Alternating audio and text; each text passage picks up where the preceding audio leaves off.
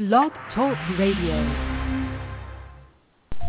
Good evening, ladies and gentlemen. Welcome to the Hushmo Black Forum. Here we do it bigger, we do it better, we do it longer, and out of necessity, we'll do it louder than anyone out here. So relax. Here's your host, Hushmo Black.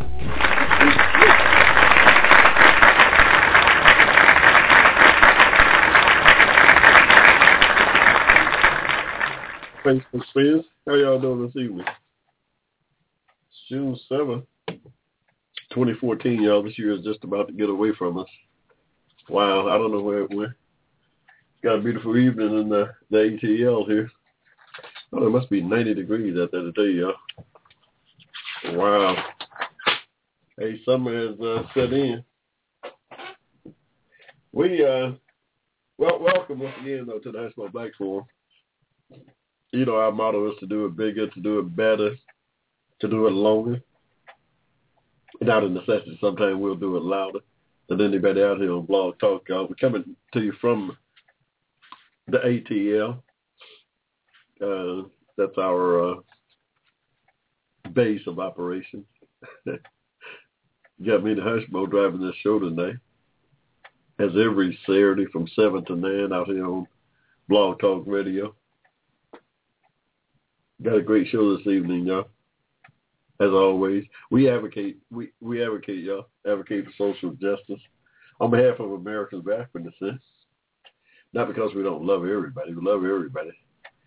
Just happen to be part of that community, and by extension, we find ourselves advocating on their behalf. And Lord knows, we need all the advocacy when we can get all of it that we can muster up here. There's so many crazy things going on in the world. It's hard to keep up, y'all.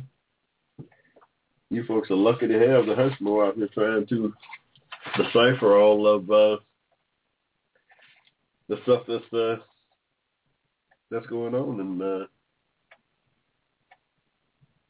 in our world.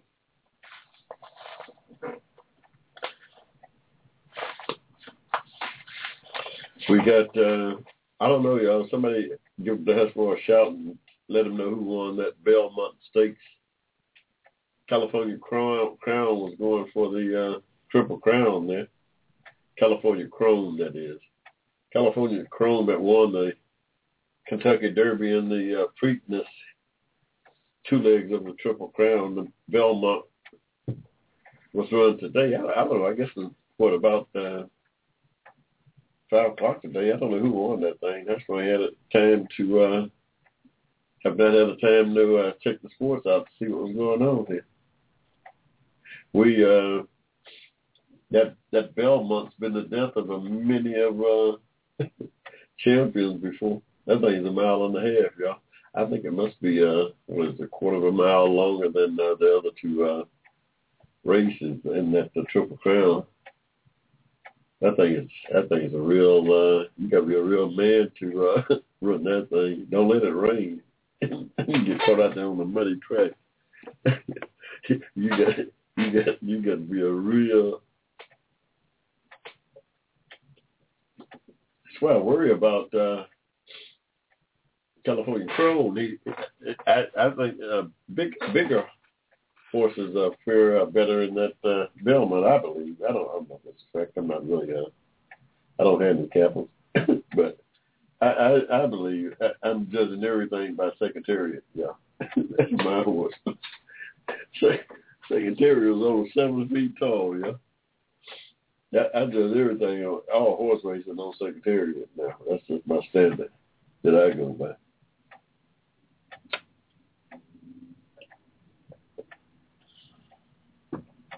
Secretariat won the Preakness the Belmont by 25 lengths. Secretariat won that thing in 1973. Was it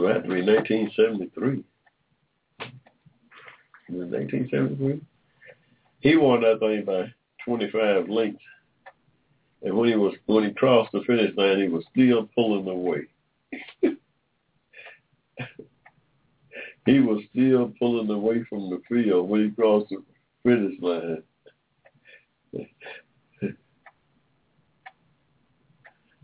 If it had been a 2-mile race, he probably would have lapped the field. That was a real champion right there, y'all. Secretary of this race was. That was a real champion right there. Hey. I don't know. My Facebook friend, what's up? Hey, the NBA is back at it tonight. Now, I got the Spurs in this thing. I'm going to tell you all a little dirty secret out there. The Hushmo's got the Spurs to win this thing. Oh, no, I had this before. They got up one game. Now, don't be fooled because this thing ain't over by a long shot. The Heat's going to have a lot to say about this thing before it's over. But I'm going with the Spurs. I don't know why. I mean, I just got a feeling that Spurs is a little better shape. You see, they turned the heat off in that place the other night. LeBron walking around almost cramped up on them, and hey, that's what happened when they turned that heat off in that color. Hey, them boys used to that stuff out there in Texas. They but you. They turned that heat off. They said, we're going to slow Mr. King James down some kind of way. We're going to slow King James down. They not turned the air conditioning off. Wow. What else going on in the world, y'all? Yeah, so much stuff going on. Presidents in Europe celebrating Normandy. Invasion of Normandy, June 6, 1944. It's about 6 months before the Hushmo was born, y'all. That's 70 years ago. I'll be 70 on my next birthday. That's for sure. That's 70 years ago.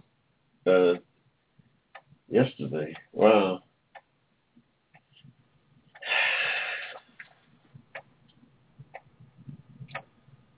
I can empathize with the old veterans. Been a veteran myself. Vietnam veterans, I can definitely relate to the veterans. Those guys are dying off. I mean, you're talking about 80, 90-year-old a person right now. World War II, yeah, 70 years ago, they would have to be, 17, 18, 19. That put them at 80. 7, 8, 9, 19, yeah, 20, yeah. Wow. So, yeah, that generation is getting away from us, y'all. Great generation. I mean, as far as patriotic Americans is concerned, those guys are right at the top of the list. I don't know what we got now. I don't know what we got now with this president. I don't know what we got now. That's a big problem. Has a lot to do with the topic that I cover in my new book, Racism and Hate, an American Reality, believe it or not. Yeah, this black president is at the center of this black president is at the center of the stagnation in the government and has nothing to do with governing, but everything to do with racism. Everything to do with racism, yeah. The racializing of the presidency is what's going on before our very eyes. The racializing of the presidency is what's going on before our very eyes, yeah. And it's to the detriment of the country as a whole. We got to speak up about it, call it like it is, tell it like it is. That's what we try to do out here on the Hushmo Black Forum. You got 60 or 70 million people who's railing against the president just because of his race. And that's across the entire society. That cuts across the spectrum of the whole society, yeah. And it's doing tremendous damage to the country. That minority, trade 20 to 30%. It's a minority, but a big, powerful minority of people in this country don't like this president is railing against everything that he attempts to do in terms of moving the country forward because of his race. The racist. That's just the way it is. We, on the Hushmo Black Forum, in light of that racism, it affects everything, every poll, everything. The governing of the country is at a bottleneck because of the attitudes of racism, the racializing of the presidency because of this president of African descent. Oh, I think everybody knew it. People pretend. You hear them talk about this and that, and they'll turn around and make you blame you for playing the race card. The racists will turn around and blame black people for playing the race card. It's the most insincere attempt at rationalizing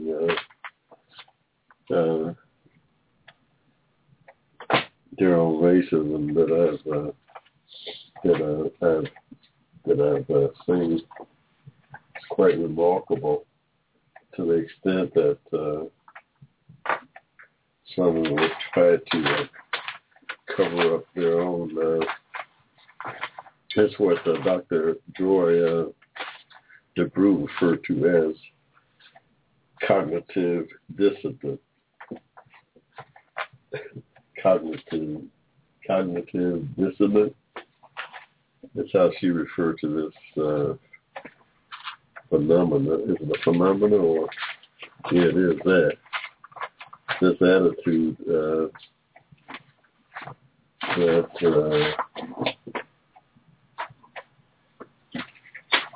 that the majority of people adopt when they're trying to cover up their own guilt. When they're trying to cover up and hide their own guilt. Yeah, this is a moral thing. You can't, moral problems are going to be, has to, you have to answer to the man upstairs for your moral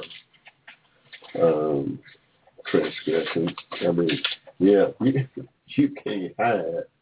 You can't change or jump out there with something that's not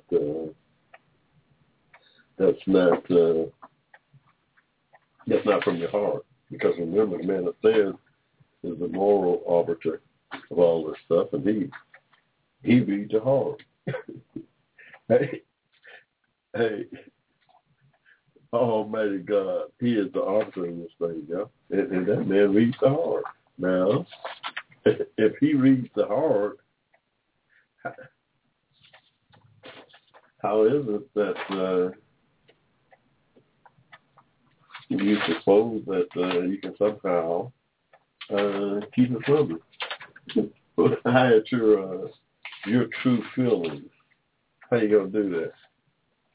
How you gonna hide your true feelings from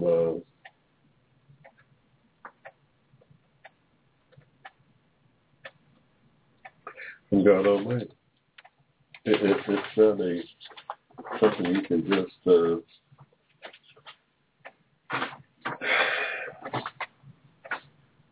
it's not something you can just easily do. Yeah, that's going to take some skill, y'all. Racism and hate in American reality. Excerpt. Y'all check my website out, HushmoBlack.com. From there, you can follow all of the Hushmo Black Forum pre-recorded archive shows. I've got a Blog Talk Radio button there on the front page there. And also you can check my blog page from that initial front page there. You go to my blog, and my blog, I post blogs out there from time to time. from my book, Racism and Hate in American Reality. I've posted some 8 excerpts out of that book. Go read them and give you a little insight into my thinking. The subject matter of the book, Racism and Hate. And, I take I put an excerpt out there about Wilson Reed, but I've left it at 8. 8 is really important. It's the last one I put out there, and I left it there because I want that one to really sink in with my readers. It's important. It's an excerpt dealing with an essay that W.E.B. Du Bois put together in 1947 to present to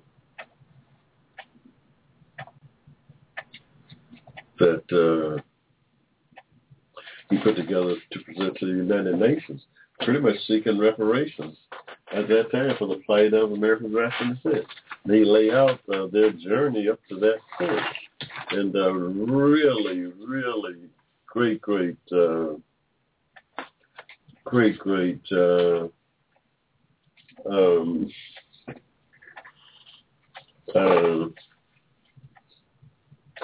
of just what the Jim Crow laws was all about, and how we fared under them, and how horribly we fared under the Jim Crow laws that was in place in 1947. This is prior to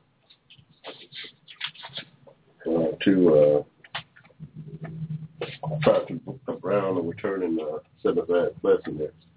Some 7 years before that, this guy lay out one of the most compelling cases that I've seen yet for reparations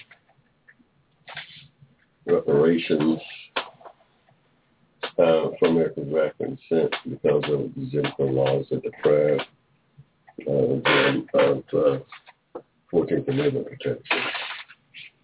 We continue to this day to rely on that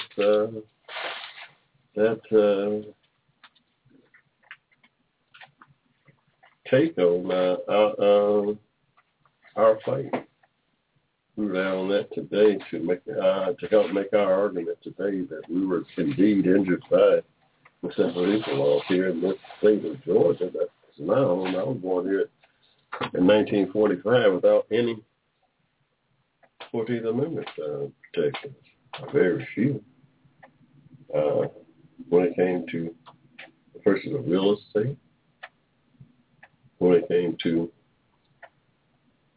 public education, when it came to equality in the workplace. So, yeah, it was injured severely for some 90 years.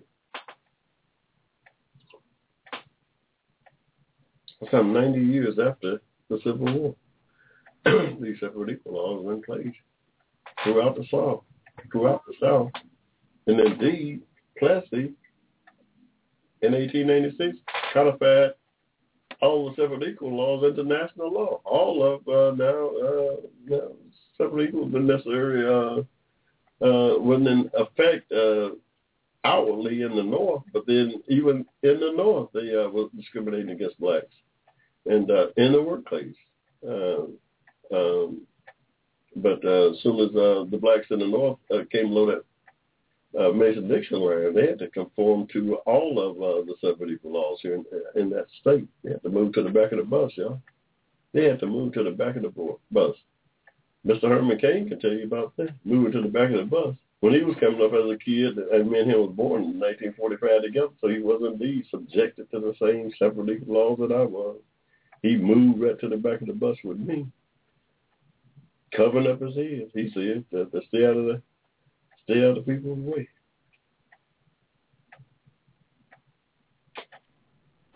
But all Americans of African descent prior to 1954 were subjected to the separate equal laws, was injured by the separate equal laws that was in place by the government, state and federal. State and federal. That's just a fact. When Brown did overturn Plessy or set it aside, we, American Africans, had every right to petition the court for the injuries that had been suffered under Plessy throughout the society, including the labor unions, the school. Hey, that integrating the schools was one small part of what Plessy did. Yeah, the segregating the schools was just one part of that separate equal stuff that was going on here. There was a lot more to it than that.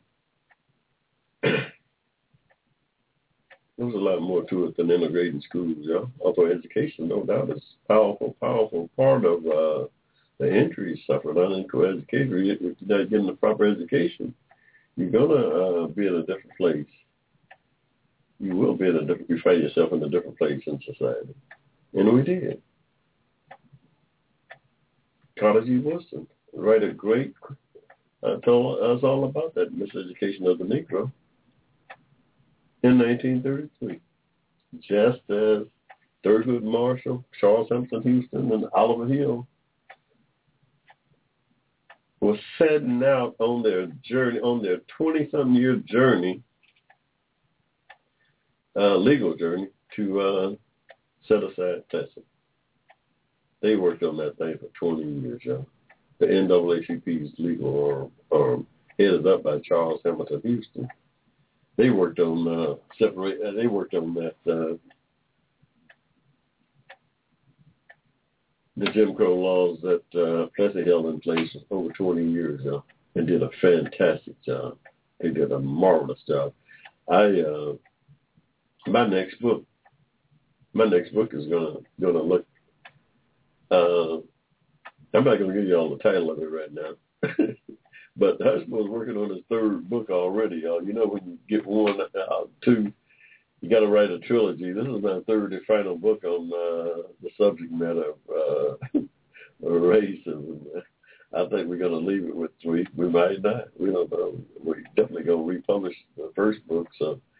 But we're going to pretty much leave it at 3. My third book is coming out. Our 12 Disciples is the title. Will be the title of it. I'll let you know that now. Our 12 Disciples. I pretty well zeroed in on that, but it covers our some of our greatest heroes who fought that fight against separate, equal, and Jim Crow laws as we see them. I mean, there's thousands of people bore that cross. Thousands of Americans aboard that cross to bring down the Jim Crow laws that was so devastating to my people. But we narrowed it down and picked out 12 of them.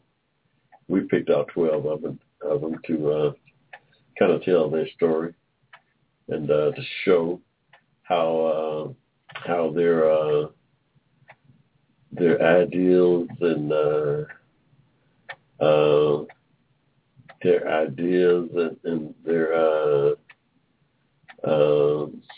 tenacity came together to set aside those Jim Crow laws. That was a monumental effort on a lot of people's part, but freedom for American African descent in this country did not come easy, and we still fighting for our equality here in this society, and it has a lot to do with racism. You know, it's just a fact. Read my book, Racism and Hate in American Reality. I think I've got a good take on what's behind the problem with the president, the problem with the nation here today. I call it the racializing of the presidency, is how I defined it. the racializing of the presidency is what's taking place here. You know? And it's just bringing the dragging the country down. You know? It's dragging the country down.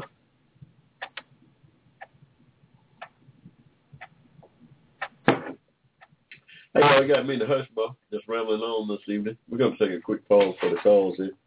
We'll be right back. Y'all hang in there. Advocated on your behalf, you're listening to the Hushmo Black Forum. Tell your friends about us. Saturdays, 7 p.m. to 10 p.m. right here in cyberspace.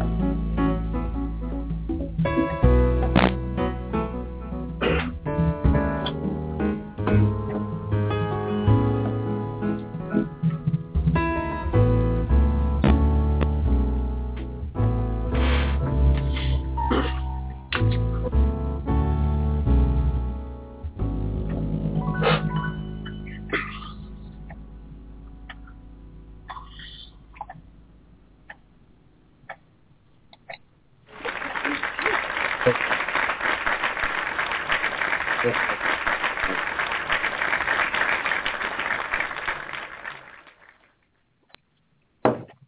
thing about racism has gotten to the point where this racializing of the presidency has gotten to the point where every single issue that come before the country through our president's view in this racial prism. The release of this prisoner of war. I've never seen under any circumstance in my whole life, never read about any instance where we have negotiated the return of a prisoner of war and it turned into a political football. I have never seen that until this president.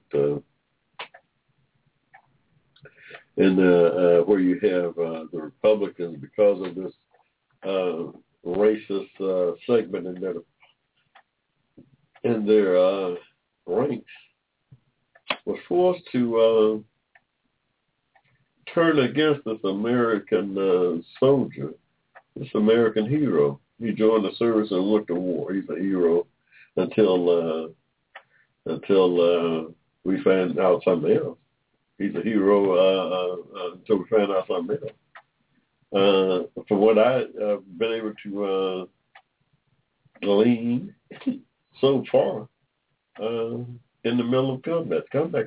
Combat is hell, y'all. I know. I'm a disabled veteran myself. I'm a disabled Vietnam veteran myself, y'all. I know the perils of combat, the mental stress that can be placed on a young person. I know firsthand. There ain't nothing about what I read about, like half these congressmen who's berating this young American. I know. I was there in the middle of it. Got shot 5 times, spent a year in the hospital recovering from those injuries. That's not, when I say combat, I'm not going to blame this guy for anything related to his actions while he was in that combat zone. Country sent him there. This country sent him there. This country cannot walk away from that. Cannot walk away from its obligation to do everything within its power to bring that guy back to this country.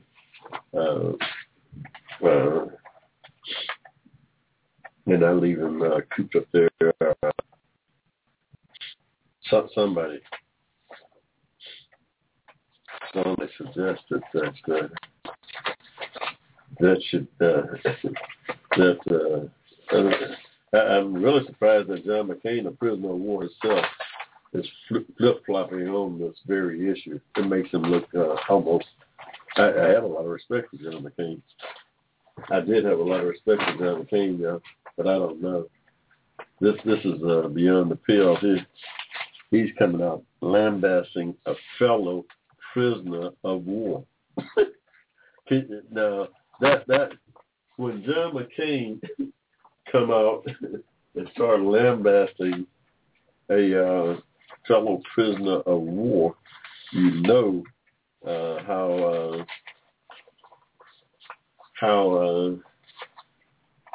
the impact that this racist arm of the Republican Party have over it. This racist arm of the Republican Party, what a tremendous amount of influence that this segment of that party is having, causing that party to implode in front of our very eyes, y'all. That's what's going on. That's what we're witnessing here. The implosion of the Republican Party right before our very eyes. That's what's taking place here, y'all. The implosion of the Republican Party right before our very eyes is what's going on. Because of the Dixiecrat segment of that Republican Party, the Dixiecrats has infiltrated that Republican Party, y'all. Yes, it is. Y'all don't know. It has infiltrated that Republican Party, y'all.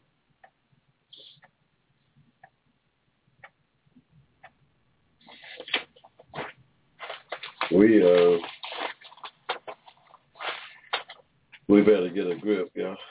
We better pay attention to what's going on here in our world. That's all I'm saying.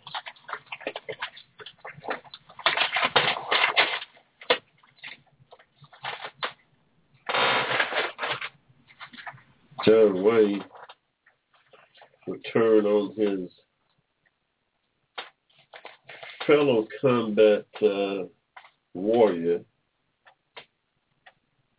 then to turn on the racist who's driving the agenda in the Republican Party, someone who's never been anywhere outside of the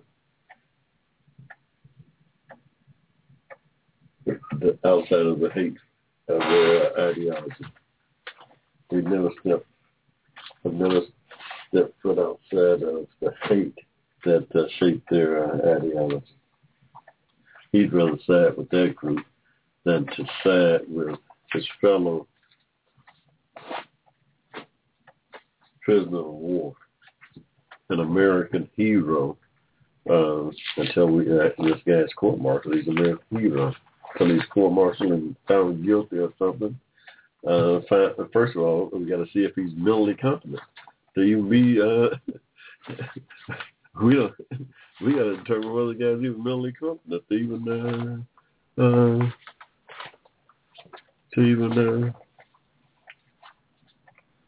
even stand trial. Yeah, we don't know. We don't know anything. We didn't convicted the guy. The media had. They didn't convicted that guy. Yeah, because of this president, not because of that guy, but because of his president. They don't want this president to have no credit for nothing. No how, no way. They're not giving him credit for nothing. They're trying to get him out of office without giving him credit for anything. Seen something in the paper today. 9 million jobs been created since the Great Depression of 2000. The 9 million jobs that were lost over the last 10 years have been replaced. Now somebody said, "Oh, but they different kind of jobs." Hey, it might be. It might be. But 9 million jobs have been added back to the economy. President, I don't know. That's not a function of the president. Presidency can't create jobs. Republicans are good to point out that the government don't create jobs, except when this president, except when this black president got in office. Now it's the president who's causing the jobs to not be created. It's the president who's causing the jobs not to be created. So says the Republicans. I don't know where they got it from. I don't know where they got it from. It has to do with generations' attitudes. I can assure you of that.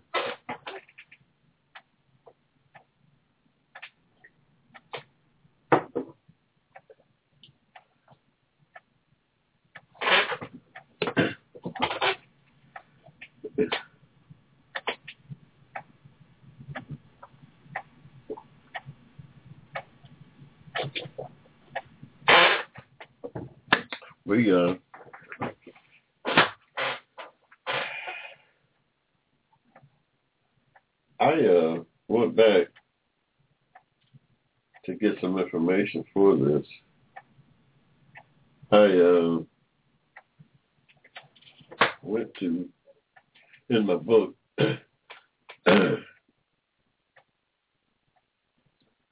dug up a study done by Gunnar Myrdal, Dr. Gunnar Myrdal, who did an extensive study on the Negro problem in modern democracy.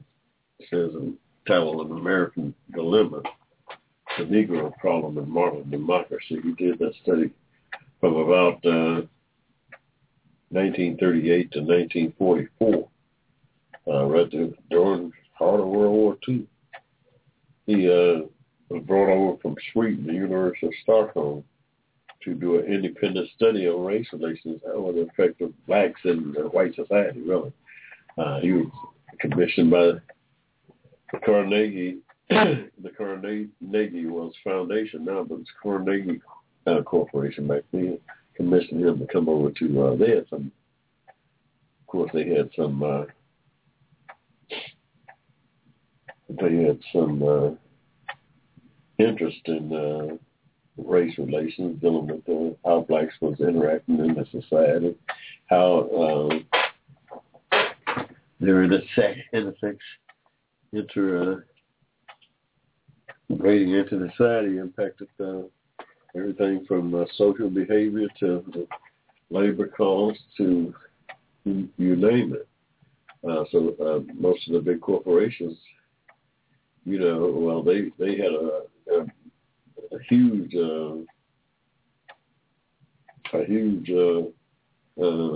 stake in this thing, how blacks integrated into society, and they had a huge stake in controlling labor costs. They had a huge stake in controlling labor costs, which gets to the discrimination in the workplace by corporations under this separate equal guise that separate equal law, what the guise this law that was in place.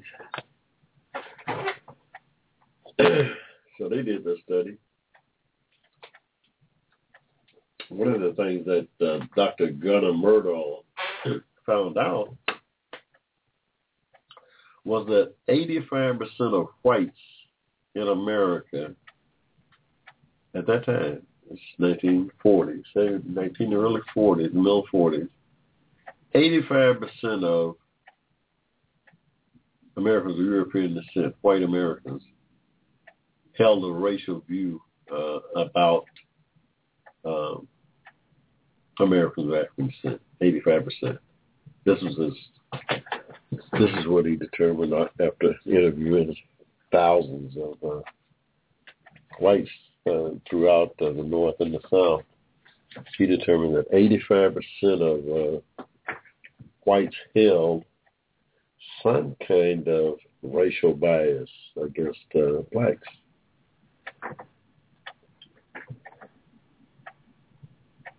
Now, that saying today, you can make the argument, and a lot of people do, that things has really gotten better. Things has really gotten better now. It's 2014. We're talking about some 70 years ago, Hushmo, that there was all this racism going. Hey, believe it or not, there's still a lot of racists in the country. Anywhere from 20 to 35% of whites hold some sort of racial bias against blacks today. And it's manifesting itself by the treatment, by the racializing of the presidency. By the racializing of the presidency. And it's on view for the whole world to see. You can't hide it. You can't hide what's going on here, y'all. It's all too obvious what's going on. We in lieu of what's going on with this huge block of Americans opposing everything the president does just because of his color, we have stopped paying attention to the polling. The polling it makes the polling that's done irrelevant. Make all polling done on this president irrelevant now. When you have 60 or 70 million Americans railing against this president just because of his color and not because of the job that he's doing on behalf of Americans. You can't put any kind of faith in you can't put any kind of faith in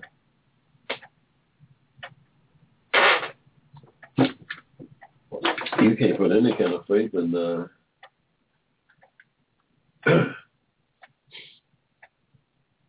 you can't put any kind of faith in any kind of polling. It's all bogus. It's all bogus, huh? Yeah. It's all bogus. What are you talking about? That's all bogus.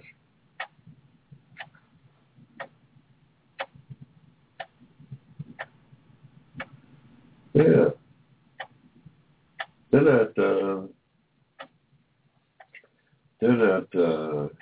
don't care. The racists don't care what the president does. That's not their concern. They don't care what. He can't do anything good. It's just not within their psyche to recognize anything that the president do as somehow positive. They're not going to give them credit for, and they don't. And it's harming the country. And it's harming the country. We out here on the Hushmo Black Forum, that is, we have got to have the president's back on this. It ain't because he's black. Well, yes, it is because he's black. You can't. I wish I could say that I'm completely non-biased in this thing, but I can't be. I'm not non-biased because there's no way I can be. I suffered the same injustices that this president has suffered. I was born in 1945 here in Georgia without 14th Amendment rights, and those same racist Jim Crow laws that was in place when I was born in 1945. The attitudes that propped them up is still around in some 60 million Americans here today. And this president is feeling the brunt of it while he's trying to govern the country on behalf of all of us, on behalf of all 310 million Americans here. This minority bloc has got the government paralyzed. Have the government paralyzed.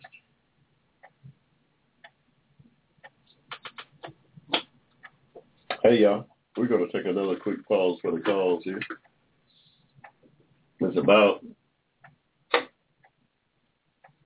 10 minutes to 8 in the ATL. I don't know what the temperature is now. Oh boy, it got up there today. I mean, it must have got, wow, it's 86 at, 10 minutes to 8 here in the ATL. Well, how did it go today? It must have got up to about 90 degrees. It's still 86 out there. It's almost 8 o'clock. Yeah. Well,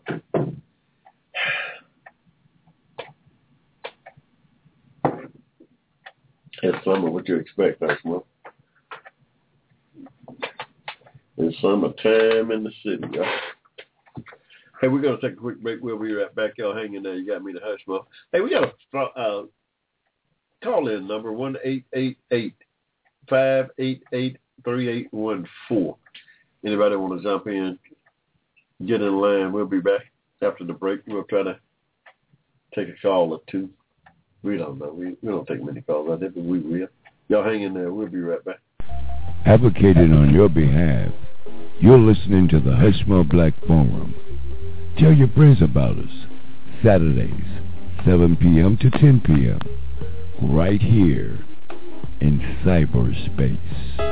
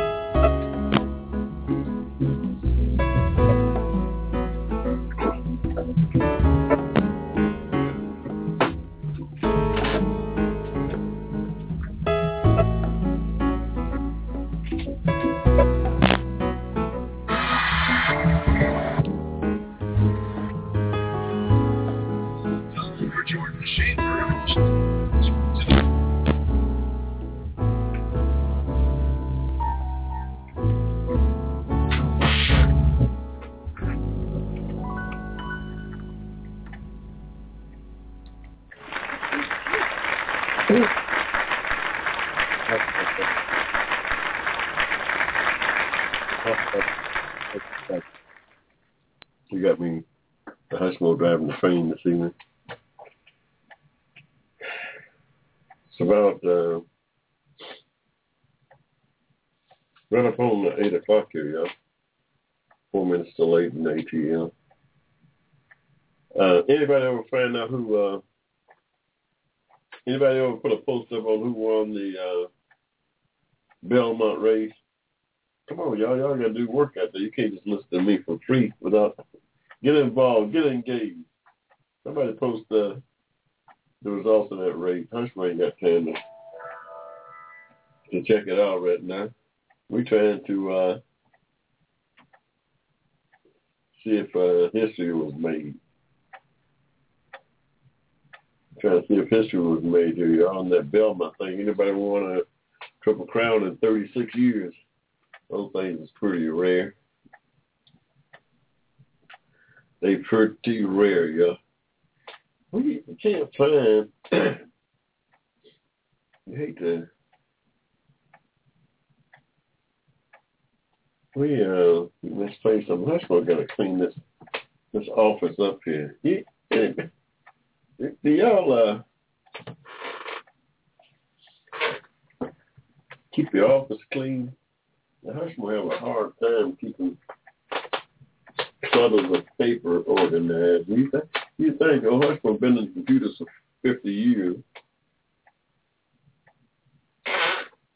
Almost, you think you know how to automate all the paper junk that he has, but that is not the case. You think, but we have a real challenge here trying to let's see if anybody did Hushmo. See if anybody's.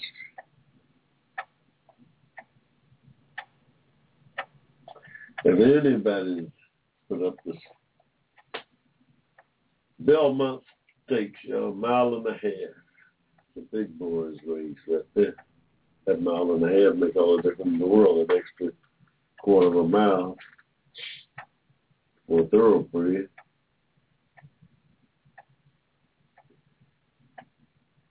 Of course, you got to treat that. You got to run that race different.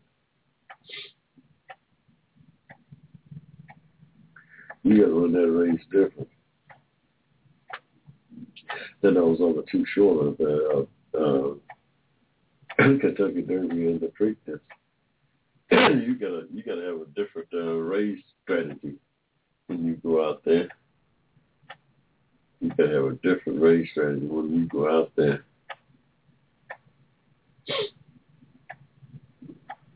Yeah. You gotta pace yourself. You go out there wide open trying to lead that thing from start to finish. You mess around and burn out.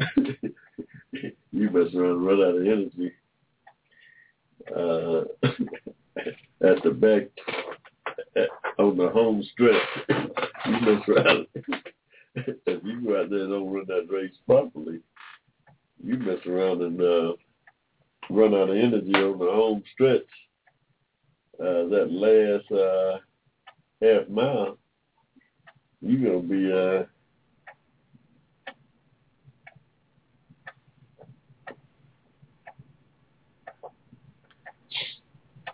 you could be in big, big trouble.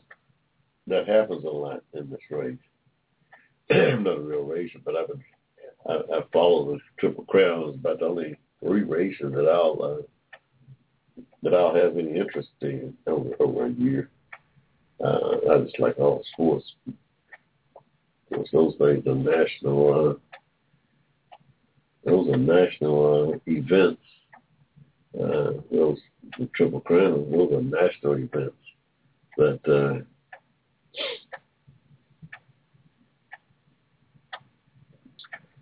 we that the nation get caught up in.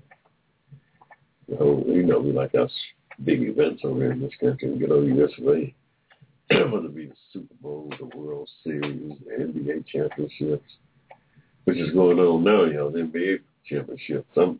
That's what, like I said, I'm going with the Spurs, but I don't know. If they have to turn the heat up in the gym to slow the King down, I don't know if they're going to be able to get away with that. The air conditioning went out, and I don't know how that air conditioning went out there in that big old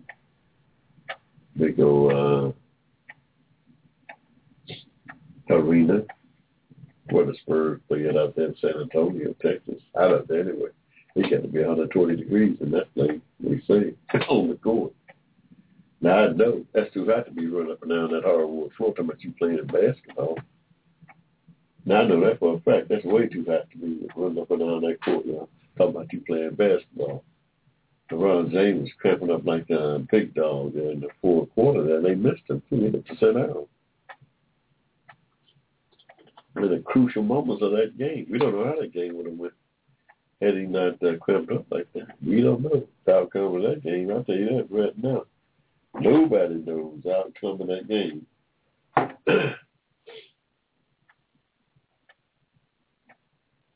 With him cramping up and not being able to go. Yeah, we are. But the only good thing, they got to go back to Miami, y'all. They got to go back to Miami and play. And I don't think something tells me the air conditioning is not going to go out in Miami. Something just tells me that the air conditioning is not going to go out down in Miami. It might. But I got a sneaking suspicion that thing's going to work just fine, y'all.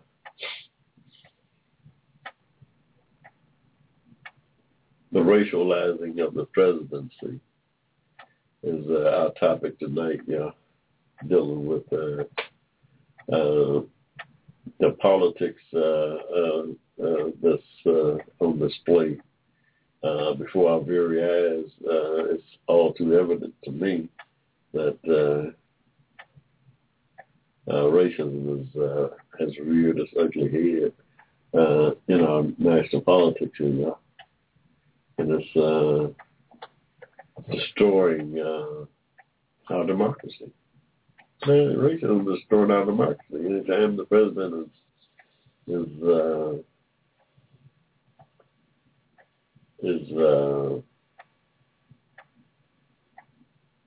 checkmated, really, by a small group of racists. Not allowing any governance, any governing of the country to take place here. That's what's going on now, yeah. The racialization of the presidency. That's what's going on with this president of Africa, you see. Doing a great job, too. This guy's doing a hell of a job, yeah, on paper. This guy's doing a hell of a job, y'all. He ended he took office with 2 wars going, y'all, and the greatest depression since the Great Depression, all on his plate at the same time, y'all. Now we done added on 9 million jobs back and added 200,000 a month. When he took over, we was losing over 500,000 jobs a month. The economy was shedding that. In January of 2009, the country lost 500,000 jobs plus that month, that single month when the president took office. That's where we were. That's where the country was. Came a long way since then. We came in. It could be a lot further along the way if the president had a partner in Congress to work with, to do some basic things to improve the infrastructure, for instance. Just improving that job. Could have passed immigration reform. There's so many things we could have done with just if don't be for the Congress railing against this president because of his color. Period. That's it. Stop it. Don't want to hear nothing else. But we know all too well what's going on here. we know all too well what's going on. It ain't the president's policy because John McCain and a lot of those others had the same idea that it was incumbent upon America to go in there and get that last American prisoner of war out before this war ended. As we ended the war in Afghanistan, it was incumbent upon the president, the commander-in-chief, by the way. The Constitution gives the commander-in-chief a wide range of a wide latitude in terms of his ability to make deals to get our prisoners back, by the way. And he was well within his authority. Remember, the president is 1/3 of the government. He's 1/3 of the whole government, the executive branch. They happen to be in charge of the military. The third of the branch that's in charge of the military and responsible for the personnel in the military. That's who's sending them to war and getting them out of war. That's his responsibility, to get them out of war, into war, into out of war. That's the president's responsibility. That's his first responsibility. And that's what he did. Yeah, I'm thankful to him. And I'm sure his parents are. The right wing has went to war with Sergeant Berdahl's parents. They went to war, have went to war with them and openly attacking this guy's parents, They're openly attacking this sergeant's parents for I don't know. One guy says because the guy's got a beard. He looked like a Taliban. He must be sympathetic with him. This is the guy. I don't know how you know. I don't know anything about the guy's wrong with him. But they attacking the prisoner of war, the guy the Americans been held on 5 years. This is Rush Limbaugh, who ain't never did nothing but run his mouth on the radio, making zillions of dollars a year running his mouth, and he. This is a disgrace, I'm almost ashamed of the politics that's going on in the country, but I am going to call it out like I see it as racism, That's all it is. I'm going to call it like a TI is. I ain't going to sugarcoat it. I can't sugarcoat it. What's going on here with this president and the governing of the country where it's at. It's in a horrible statement now because of the attitude of a segment of our people. We got to come out of this because of the small amount of people in the society who can't seem to get away from their failures. I see it's in the DNA. I think it's passed on from generation to generation. So many people are coming to this world racist. The University of Texas, that's not just something I dreamed up, by the way. University of Texas did a study of whether or not newborn babies are racist. And yes, indeed, they found that a 6-month-old baby can have racial attitudes. Now, hey, Newsweek wrote it up. Newsweek, September 2009 issue of Newsweek. Go get it. And see if not the University of Texas been doing research like that in 2009, talking about exactly what I just said. Racism is passed on through DNA, spinning grain in the culture of our society for 400 years, some 400 years.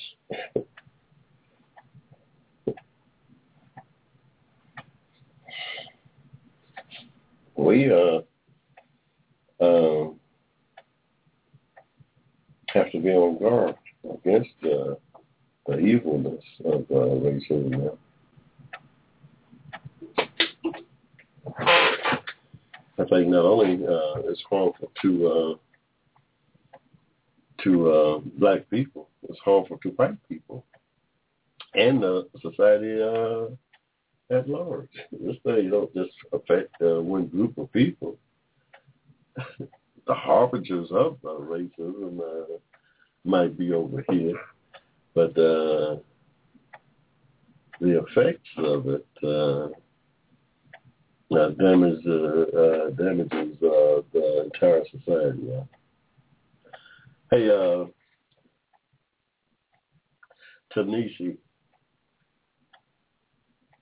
Tanisi Coates, got a great article in the Atlantic magazine. The Case for Reparation, he titles it. 250 years of slavery, 9 years of Jim Crow, 60 years of separate but equal, 35 years of state-sanctioned realignment. Now, it's all that. Hey, he's got a great take on, he makes a great case for reparations, And it's a microcosm of millions of stories that exist here in the country, in the good old US of A, under separate equals, that devastated a class of Americans economically, that play a major part in the economic inequality that exists today in the country. It exists in the country because of the fact we never reparated for the injuries that we suffered, starting with the 46 million acres in the Southern Homestead Act, starting there. In that Southern Homestead Act that stayed on the books for 10 years, from 1866 to 1876, the Southern Homestead Act was in play with 46 million acres up for grabs, set aside mostly for the ex-slaves. When they repealed that law in 1876, a full 43 million acres was turned back over to the government. Kept out of the hands of the blacks through the separate equal Jim Crow laws that was in place at the time.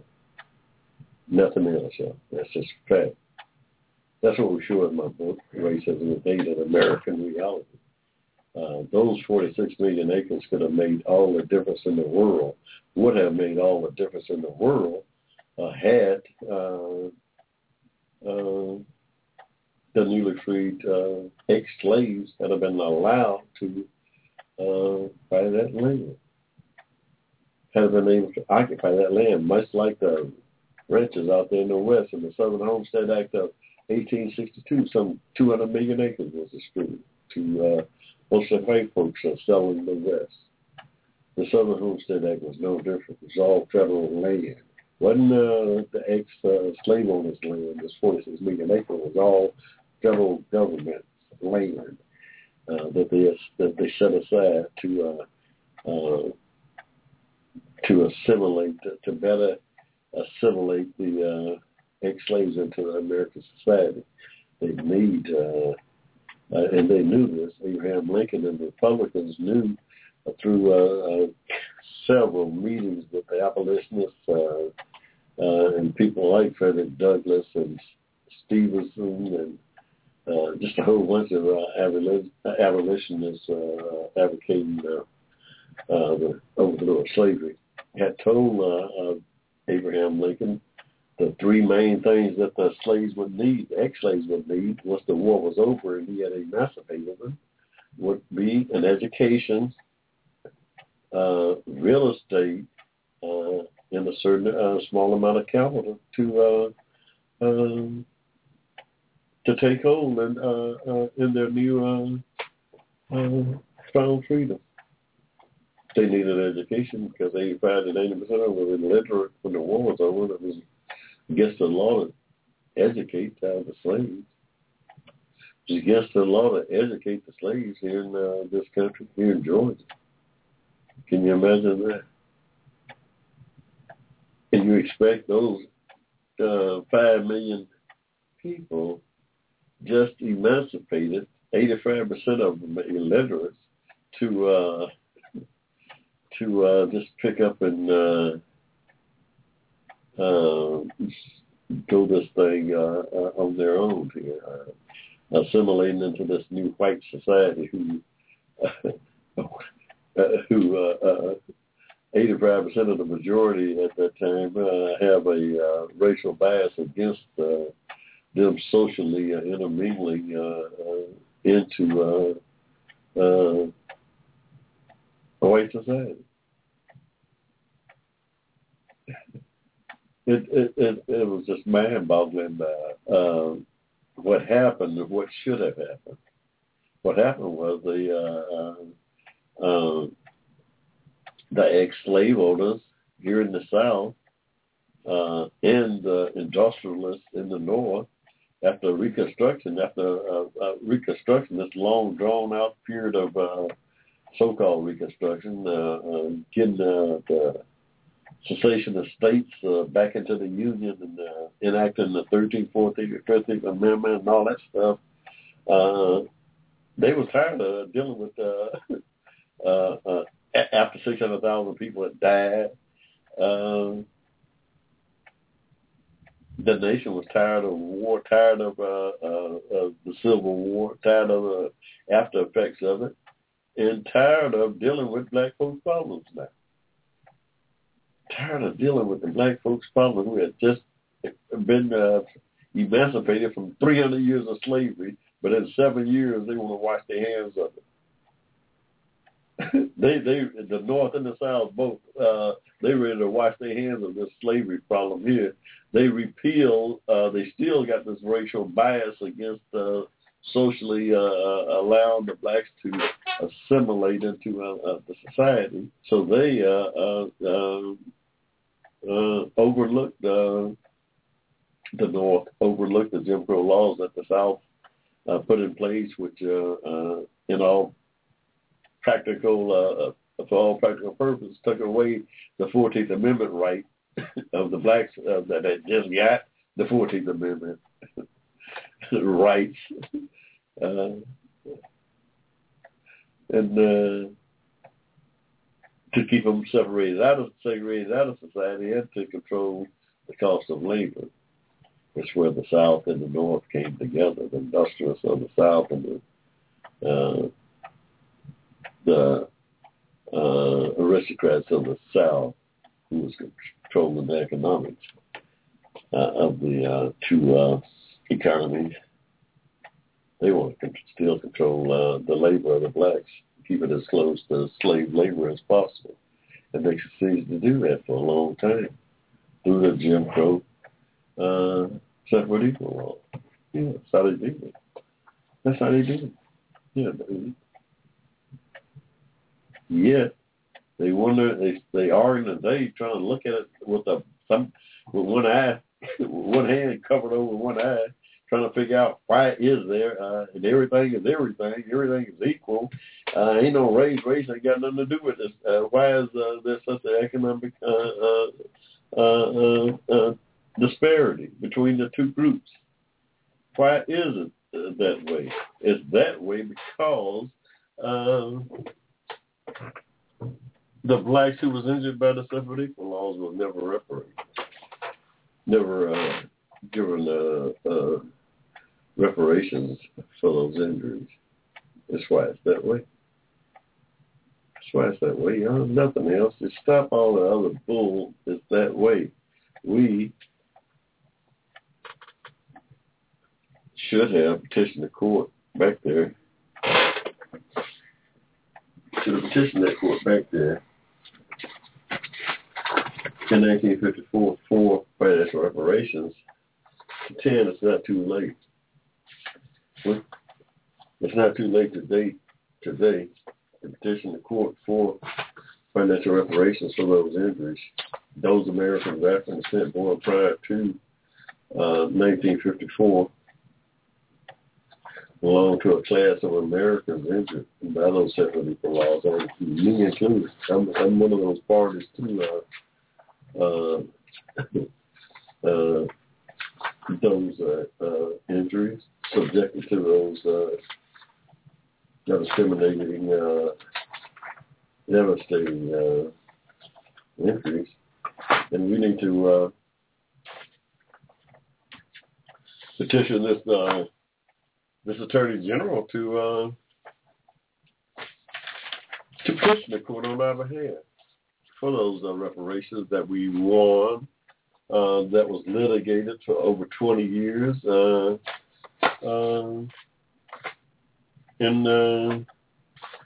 the court ruled in our favor in that 1954 decision. It was not just about innovating schools, although that was a big part of it. It was about a lot more. It was about a lot more, including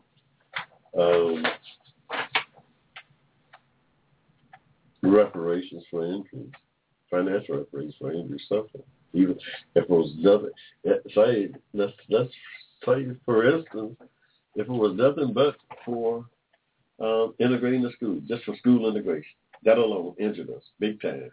Oh yeah, we do financial reparations just for that alone. That was the only thing it was about. But indeed, it was about a lot more. It was about a lot more.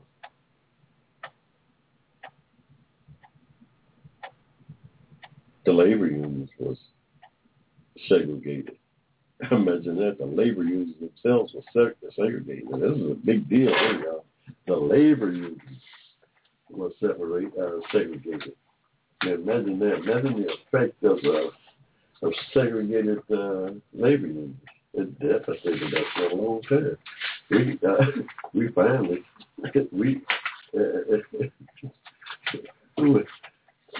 got a porters union, a black porters union. Now this is going back to that train. We can't ride on the train with whites, but we can wait. We can work and wait on the whites.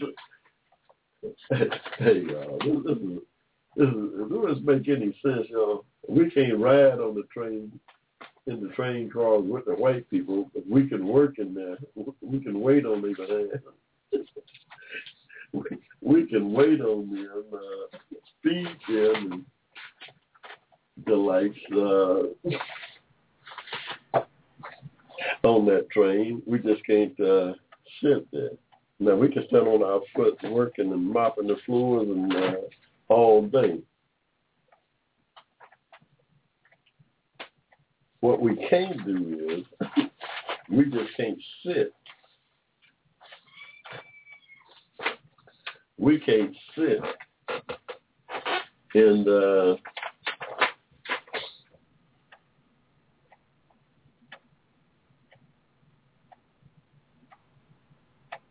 we can't sit in that train. We can work there. Separate Eagles said we can work, we just can't sit there.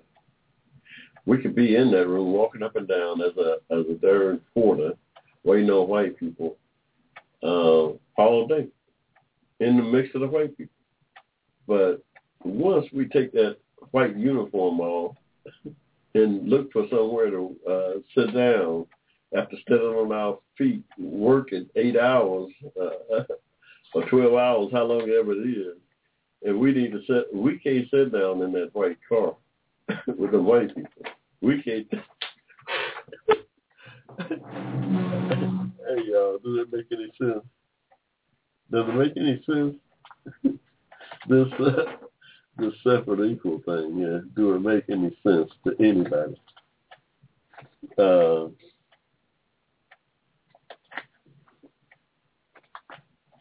It don't make sense, yeah. It don't make sense because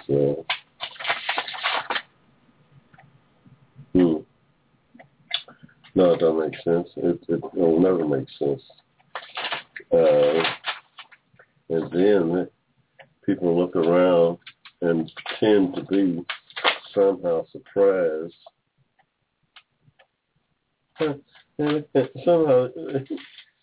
Somehow pretend to be somehow surprised that they're surprised at the fact that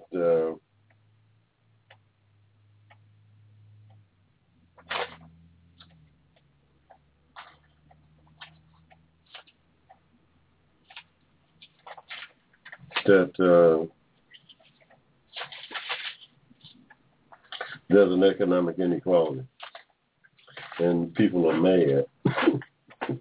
And people are mad because of that economic inequality, and can't nobody understand it.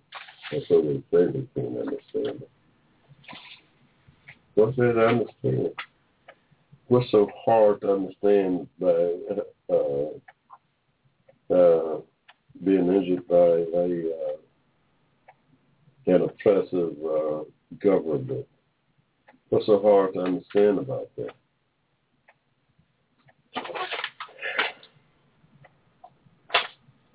And seeking reparations for that. What's so hard about it? There's nothing hard about it. There's nothing hard about that. There's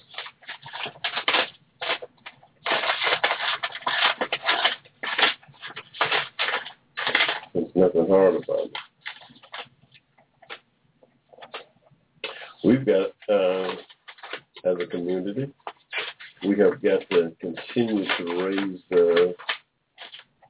we have to continue to engage in the conversation and demanding our reparation, regardless of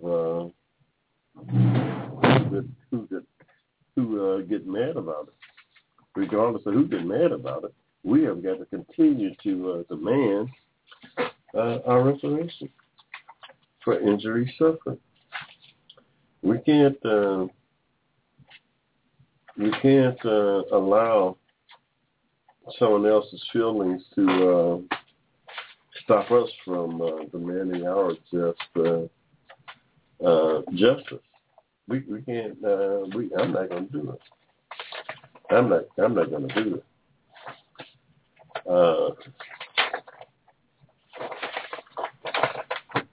I'm going to forever. I'm going to keep on keeping on. I'm going to keep on demanding my reparation from the government of the state of Georgia and the federal government. Both of those governments was complicit in my injury. Both of them were. You got to go. I'm going up to both of them. I'm demanding from both of them. We as a community need to get a petition up. We've got to get a petition up that I'll be putting on my website in the next few days.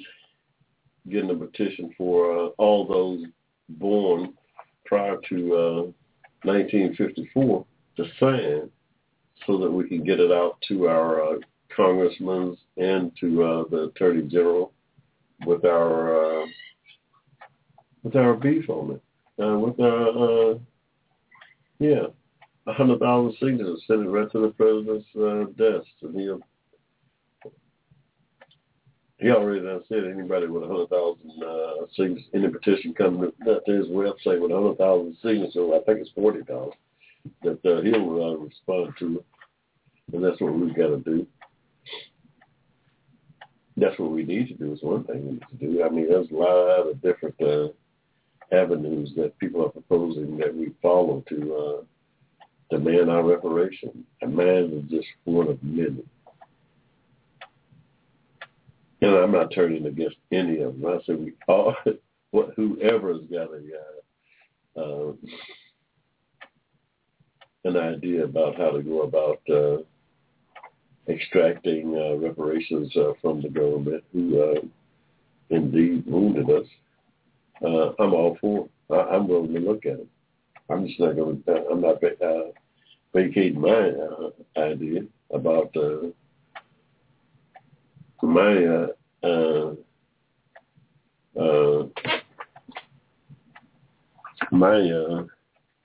goal, my idea on how to go about getting it, and that is to base it on the 14th Amendment violations that we got caught up in and Plessy set aside. Brown set aside in 1954. I contend that we don't have to relitigate anything. We've already got the case. Our case has already been litigated. When the 8 firemen from Connecticut sued for racial discrimination in the workplace, indeed, that Brown versus Board of Education was one of the precedents that was used in that case. It's the mother of all 14th Amendment violation cases.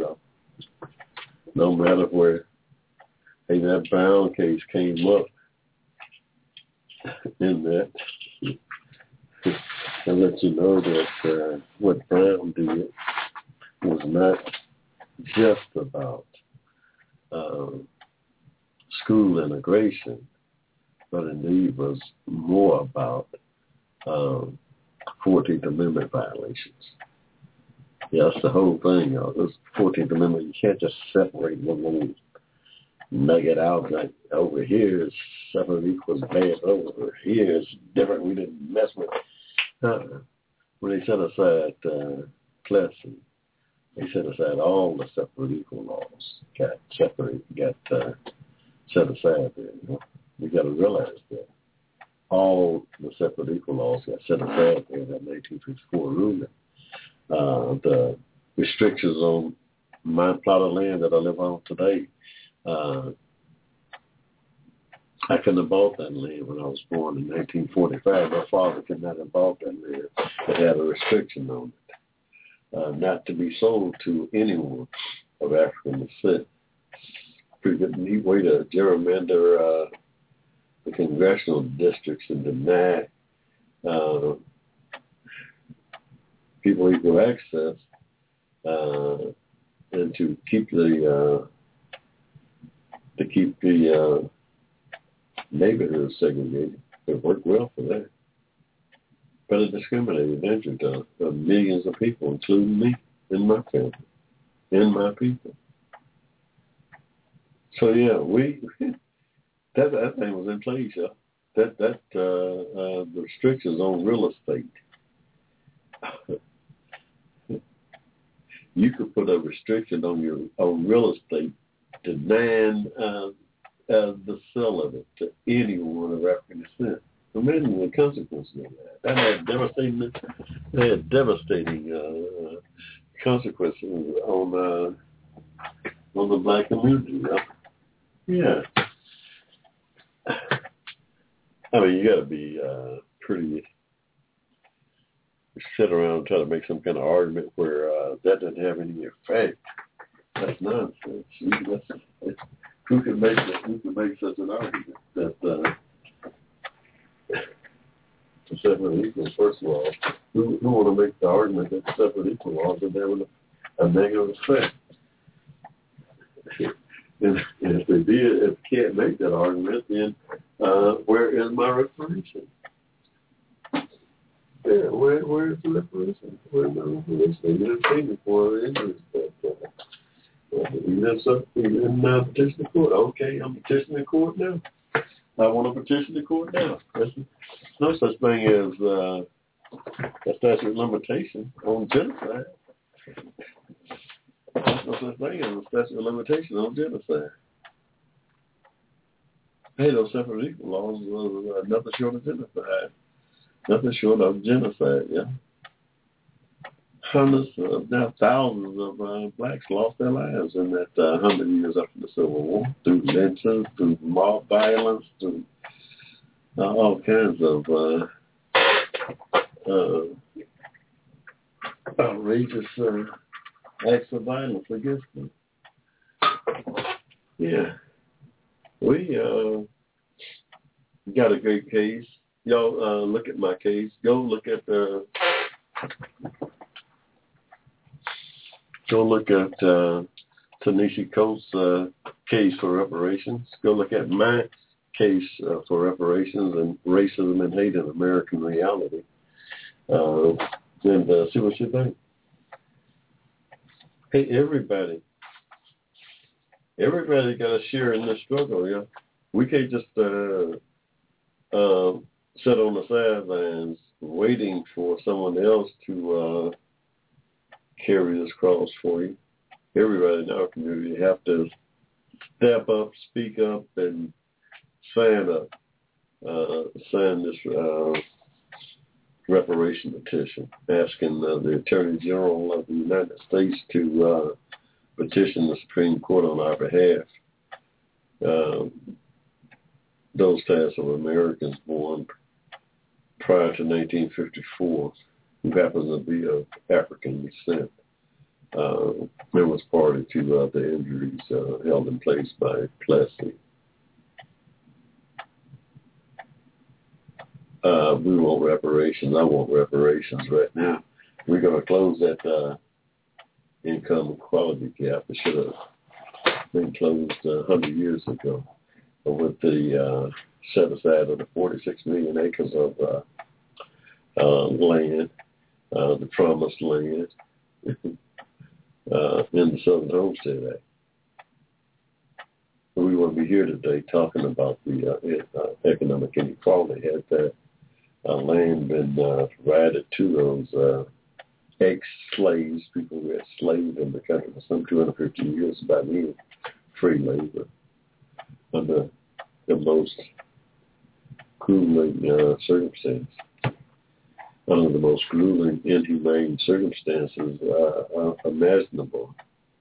Some of man's worst inhumanities toward his fellow man occurred in the chattel slavery that exists here in this country.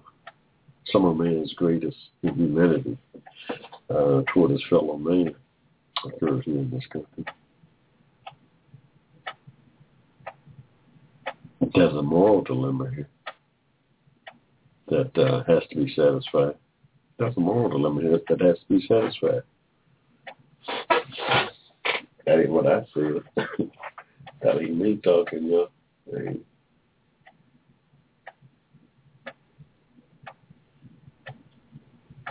The dogma of the Christian religion says as much. The dogma of the Christian religion under which my people were enslaved for the most part. The Christian religion, which is the religion that enslaved most of my people here in this country. Now, Islam did their fair share of raping the motherland and enslaving my people too. But I'm just dealing with the enslavement of the Africans here in this country, the United States of America. The 400-year history of that group of people. And that was Christians, starting with the Dom Versa issued by Pope Nicholas V in 1452. Started with that Dom Versa, that allowed the King of Portugal and the King of Spain to enslave the West Africans, among other heathens. Non-Christians. Everybody who wasn't a Christian was a heathen. So they say. Yeah. Whoever wasn't this was that.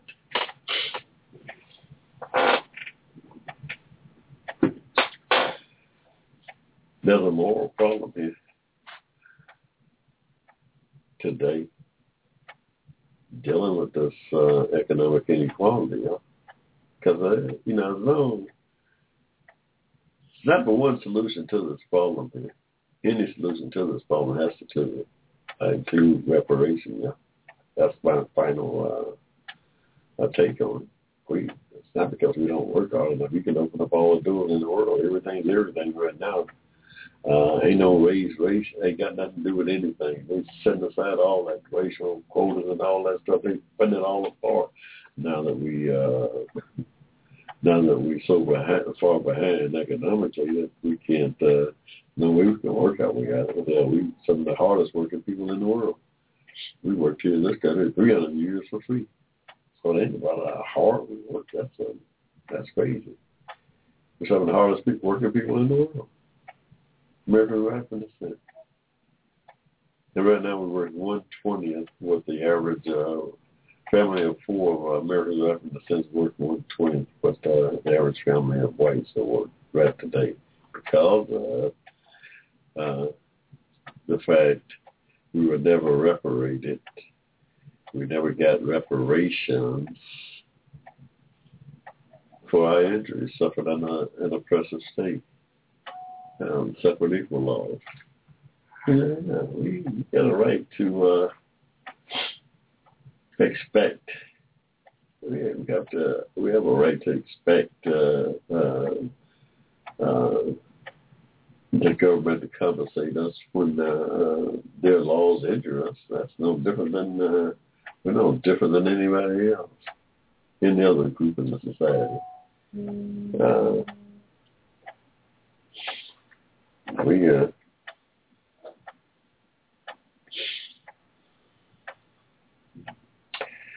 Wow, y'all, it's about 9:15, y'all. This evening is about to get away from us. It's been my pleasing pleasure being out here with you all again in cyberspace. The social media, boy, is really, it's really taking the communications to another level, y'all. When a person such as a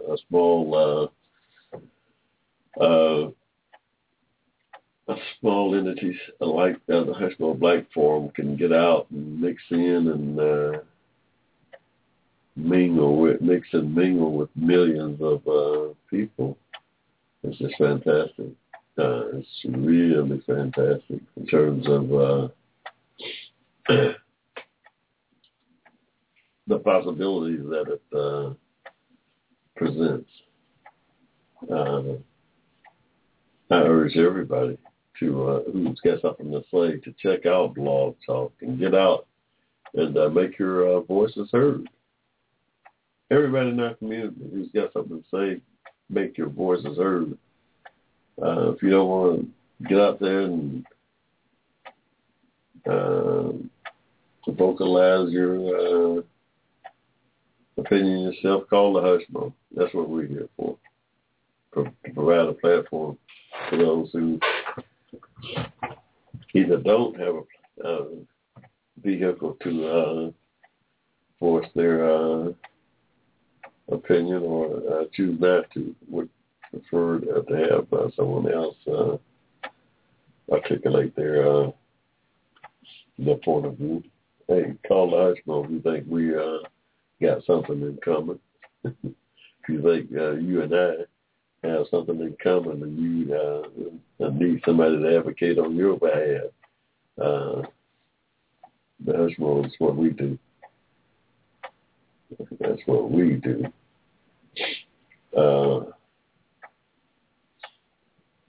That's what we do. Out here on the Hushmo Black Forum. But we need more and more people to tell their story. Like Tanisha Coates. He's a journalist, by the way, Tanisha Coates. He told the story of the gentleman from Chicago, Mr. Clifford Ross, who General name. Let's see. So, what was his name? Clyde Ross, Mr. Clyde Ross.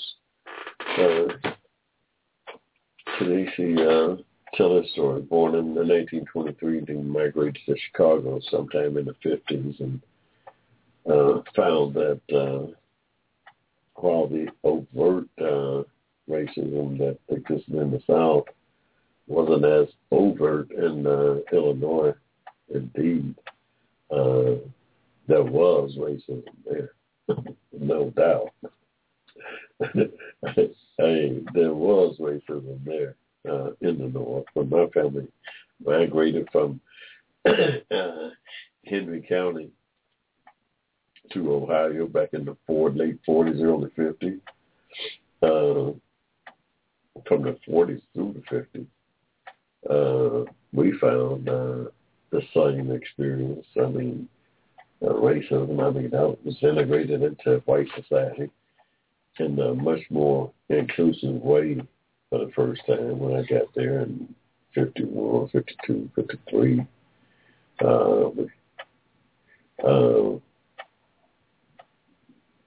Integrated in this white world that I didn't know anything about. I started with the school here in 51, 52, all white school, all segregated school, I should say, here in Georgia. Then get to Ohio and mix in with all these white people for the first time, integrated school system. That was a cultural shock for me. The fact that made me repeat third grade over when I got there. I don't know if there's something about the inferior schools in the segregated South. They made everybody automatically repeat their previous grade. But anyway, Clyde Ross, he moved to Chicago from Mississippi. A lot of Mississippians are black. When they was migrating, trying to get out of the cotton fields and such, they wound up in New York and Milwaukee up that way, straight up to Mississippi, all the way to Minneapolis and Minnesota and up that around that way.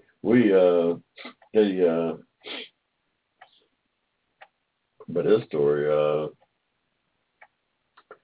he tells a story of the housing scams that was going on in Chicago when blacks was trying to integrate the white neighborhoods up there in the 50s.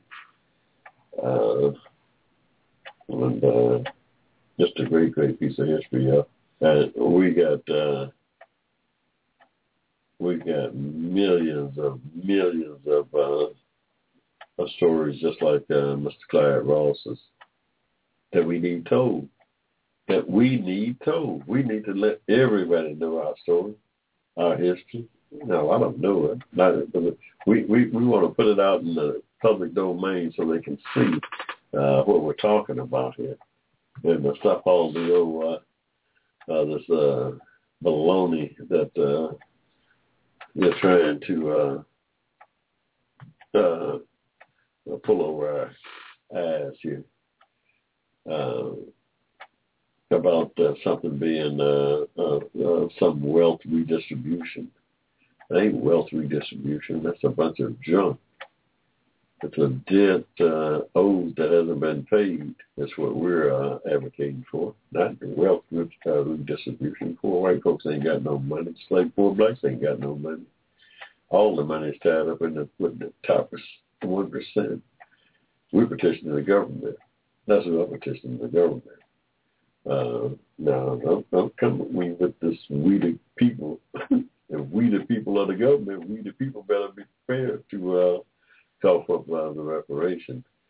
But I'm dealing strictly with the government of the state of Georgia and the federal government, whose laws injured me and my family.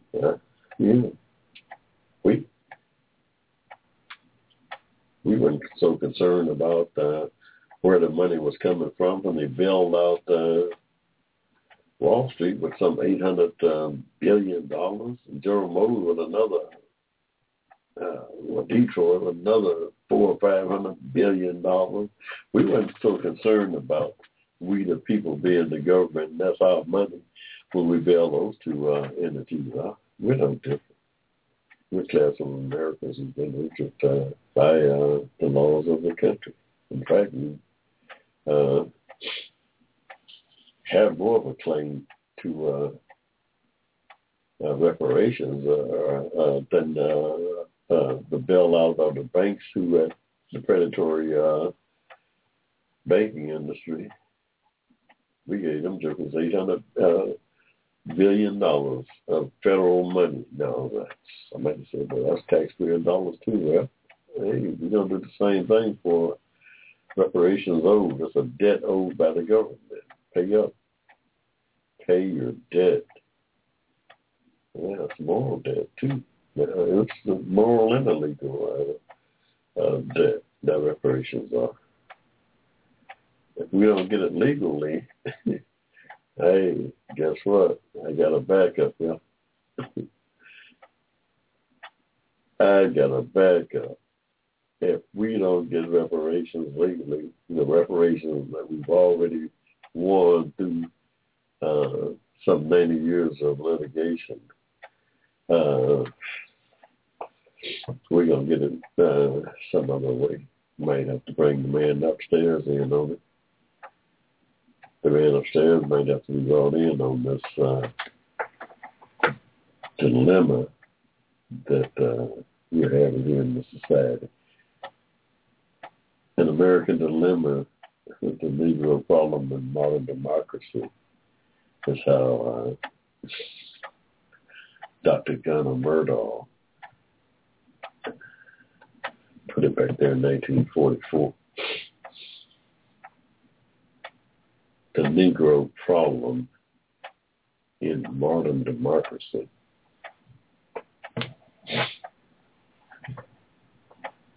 Wasn't so much a Negro problem as it was an American problem.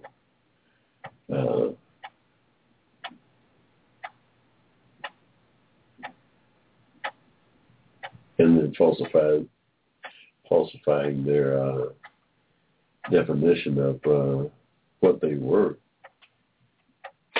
abroad to the rest of the world,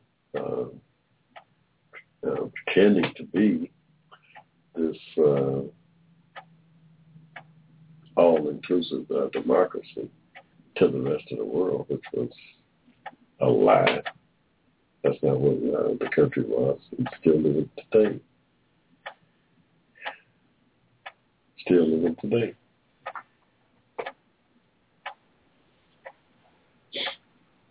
And has it gotten better? Yeah, marginally.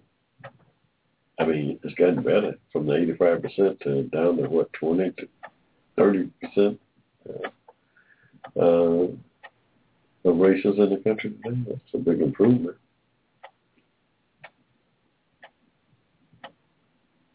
But the negative impact today with this president of African descent, the negative impact of the 20 to 30% that are racist is huge.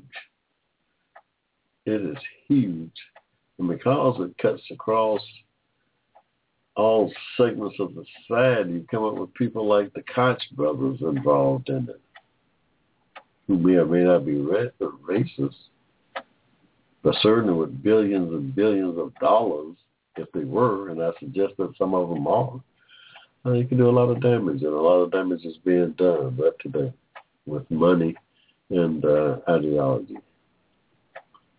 A lot of money and the racial ideology can do a lot of damage to this country now, and it's playing out and before your very eyes.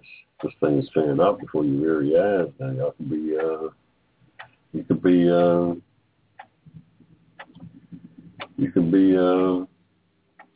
blind to it, but it's playing out. Learn more about it in my book, Racism and Hate in American Reality, y'all. Go to my blog site, hushmoblack.com. You can pick up a copy there. The e-edition is $3.99. The hard copy is $15.99. go check my book out. It's a great read. It's timely and make a great case for reparations for one, but also she had insight into the effects of separate equal on the African American community here. Hey, y'all. Wow, how time flies when you're having fun, y'all. We're just about at the end of the road here. We're going to come back next week and do it all over again on the Hushmo Black Forum. Y'all tell a friend about us and come out and join us. Go. Remember, my shows are archived at hushmoblack.com. You can go there and find all our 90 seconds shows. I remember we need everybody to be a part of this struggle for social justice, y'all. It's still a struggle, and it's just that, a struggle. We need everybody to help lift this cross. We need everybody. Make your voices heard. Tell your story. Let them know 60 seconds. We're indeed injured by the oppressive laws of the state, and you want to be compensated for those injuries. Hey, y'all, that's just about going to do it for the Hushmo here. We'll be back with you next week, same time, same station, y'all. Until then, y'all be good, and ciao.